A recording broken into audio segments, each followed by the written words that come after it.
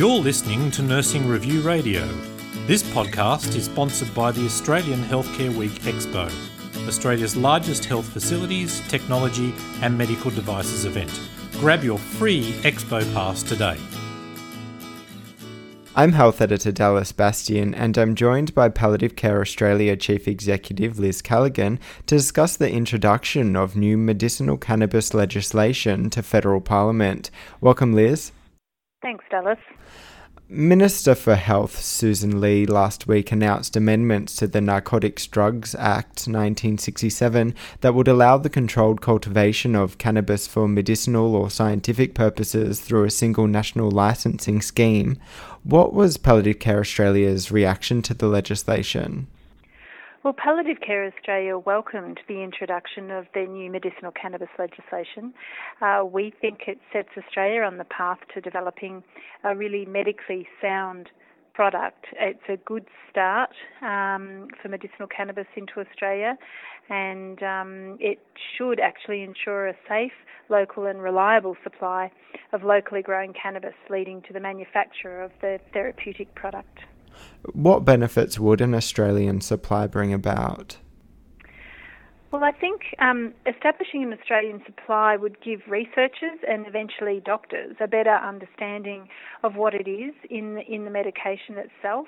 If we have that Australian product, that Australian homegrown product, we have the means to ensure that all the elements of the drug are known, and I think this legislation will help to also overcome some of the barriers to research. One of our board members at Palliative Care Australia, Associate Professor Richard Chai, is involved in medicinal cannabis research trials, and he was chatting to me on Friday about the trials and said that to begin their trials, they had to import a product from overseas in powder and really do a whole lot of technical stuff to it so that they could know exactly what the levels of THC and CBD levels were. So if there was an Australian product, researchers would know much more about those levels and what else is in the product and ensure all the elements of the drug are known, and then it could be used consistently across the sector, I guess. And I guess that national consistency for growers means states and territories don't have to develop their own legislation around it as well, so that's another benefit. What difference could access to medicinal cannabis make to someone in palliative care? Well, I think, I guess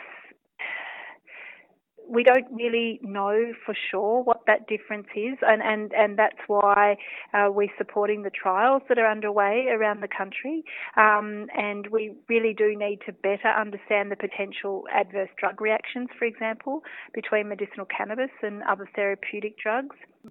So Palliative Care Australia really supports further research to look at the use of medicinal cannabis and its effectiveness. So I can't say definitively what the benefit will be because those trials are still underway, and we need to see those results. But really, at the moment, we welcome any efforts that allow people who are diagnosed with a terminal condition to have access to the drug for pain relief, and that's in the absence of where research might prove its effectiveness. But long term, we certainly would be waiting to see what some of the trials produce.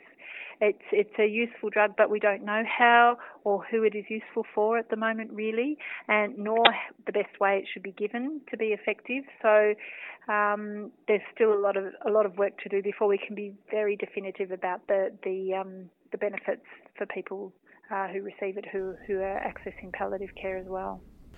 A 2015 PCA survey of more than 1,000 Australians indicated a high level of acceptance of the drug, with more than 2/3 in favour, but it also revealed almost a quarter of Australians remain unsure. What are some of the contributors to this unsure response? Look, I'm not really sure. I think the possibly the use of medicinal cannabis there's a stigma around it because it is an illegal drug. So I guess people are unsure. They as you said in the survey, 67% were in favour of it, and of those surveyed, 21% thought that if it was legalised, it should be used for people in pain, while a further 44% thought those people whose condition would respond positively to it should be able to access it as well.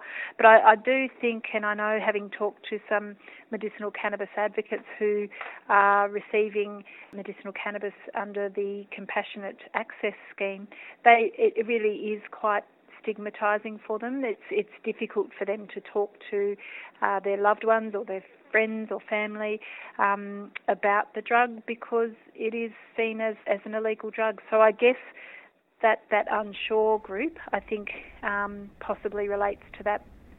You said PCA would like to see a public awareness campaign set up to build understanding around the use of medicinal cannabis within the community and across the medical profession. What should this campaign look like? Look, I think a campaign is really important in this space. I think for some of those reasons I just talked about, the stigma around using it. I think whilst the researchers who are looking at the use of the drug at the moment are working towards a better understanding of how that drug can be used, other health professions and other professionals don't have that understanding, and so to look after a person in a community setting or in a hospital who's accessing this drug, those other health professionals need to understand how that works as well. It's really important, and how it interacts with other drugs as well. So I think there's a big campaign that should be pushed out towards the health professionals. I think it's really important that a public awareness campaign is also undertaken, particularly for those reasons of stigma that we've already talked about, because we need to understand how the drug is used, and the person on the street doesn't understand about trials and that sort of thing. So that there really needs to be that a public awareness campaign. Your question was, what does that look like? Well, I'm not really sure. There's probably a number of ways that you could cut it, but certainly I think the first point of call for educating the public is possibly through general practice areas. I think the medical profession will be looked at to educate the public around the use of medicinal cannabis and how it's being used, and obviously broader public health campaigns could also be considered, but of course they're quite costly. So I think in the first instance, general practice could really be a good advocate in teaching the public about the drug. What are the next steps you would like to see taken to see medicinal cannabis successfully introduced?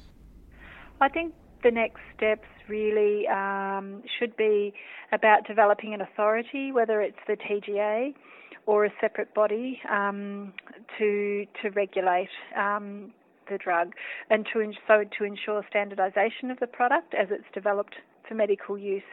And it will, because as I mentioned before, it'll be important for medical practitioners to know the THC and CBD levels in the products they prescribe. So a regulator or an authority is very important. I think that's a key next step. And as we've just mentioned before, I think a public awareness campaign, just so that there's better understanding in the community of the benefits of the use of medicinal cannabis, because I guess it's not just in the area of palliative care that this legislation looks at. It's in paediatrics as well as other areas.